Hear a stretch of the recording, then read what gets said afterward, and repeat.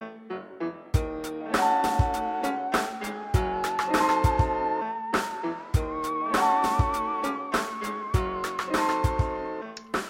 and welcome to another edition of Lockdown Movies, the Screen Brum podcast, where we're trying to find things to do during lockdown, things to read, things to say, but mainly things to watch. And we have a series of guests who are helping us with their recommendations, the things that are helping them during this strange time.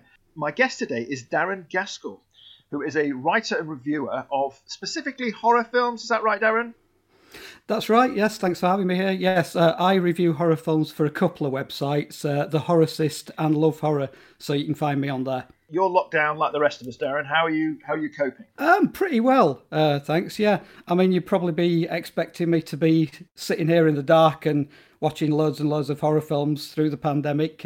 It's mostly the case, that's true, but I'm getting through quite a lot of screeners still at the moment, so I've got some reviews lined up. But also, even guys like me who review horror films for, well, a sideline, will need to get away from all the scares at some point. Do you think your appetite for horror has changed since the pandemic?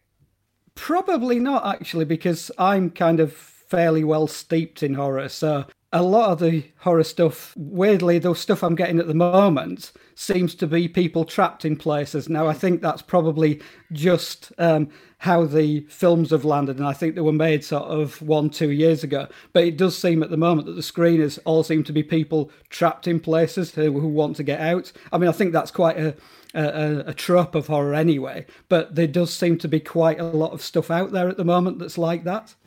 Are you able to manage it? Can you cope watching that? Absolutely. I mean, I think one of the things about horror is that it can be oddly comforting because you're experiencing all of these horrendous situations, but you're doing it at a safe distance, you're living it vicariously through the characters on the screen.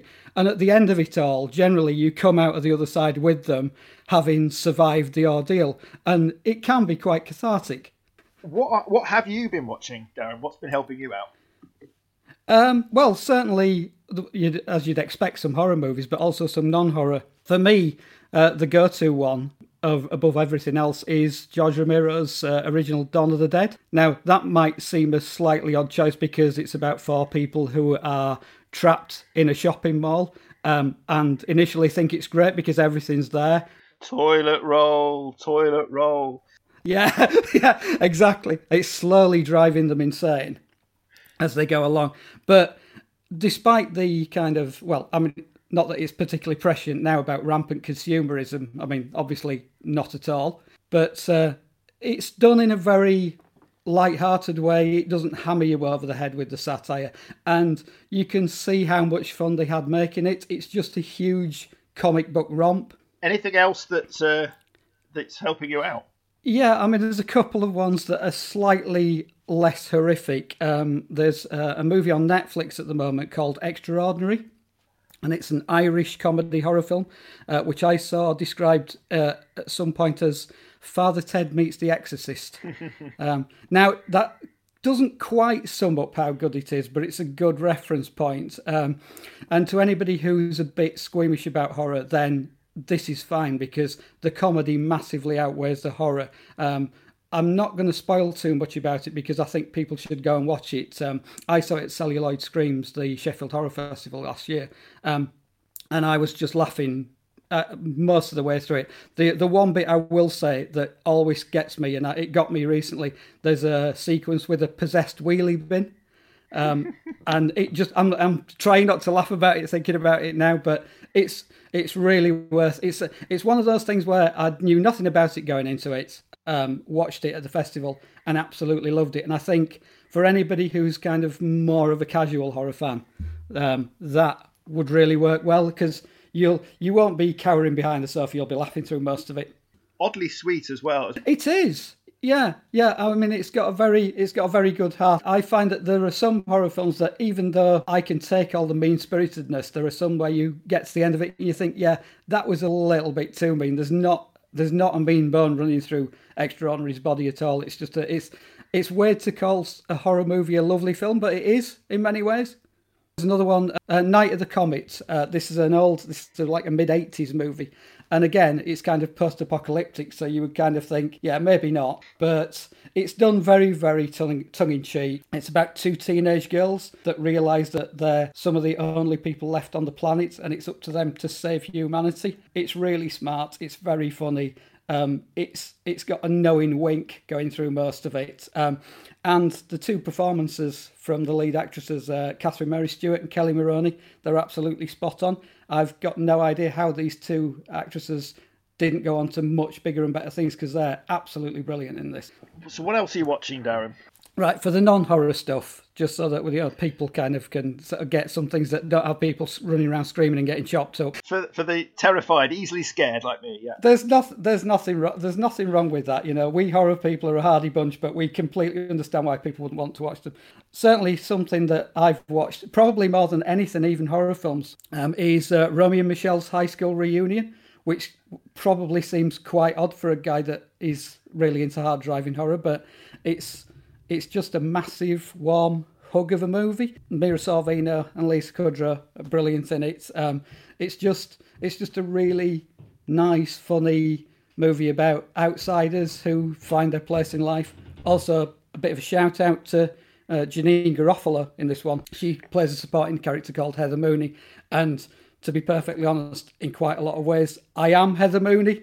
So I felt seen with this one, so thanks, Janine. In addition to this, again, something that probably isn't on many horror fans' lists, When Harry Met Sally. It's a classic. I mean, there's something really reassuring about When Harry Met Sally, because you're pretty sure where it's going to go at the end of it. But Nora Ephron's screenplay is brilliant. It's so hilarious. The cast's great. I mean, you're going to point to Billy Crystal and Meg Ryan in the leads, but the support's brilliant. I mean, Carrie Fisher's excellent, Bruno Kirby, Rob Reiner. So absolutely fantastic movie. It's the sort of thing I will put on if I'm feeling a bit down. It just puts a massive smile on my face. I'm learning a lot here about the inner softie behind every horror fan. That's true, actually. I mean, if you go to horror festivals, you would think it's like full of people who are kind of doomy and sort of and are very much into the dark side of life. It's kind of true, but I mean, I think it's because we go to these places and experience all this terrible stuff that it's out of our system, and like the rest of the time we can be really, really nice people. My feeling is that the nicest people I've ever met have either been horror film makers or horror film fans, which might not be obvious if you kind of saw us in a group, but it's true. Well, I'm very glad to hear it. So you've basically been training for a pandemic. Pretty much. Yeah. Yeah, I mean, zombie apocalypses and sort of, end of the world, it's staple fare for horror. This has happened, and I'm guessing a lot of horror fans are thinking, oh, you know what, it's fine. Well, that's a good attitude, I guess. So is there anything else you'd like to recommend for our listeners, Darren? There is one.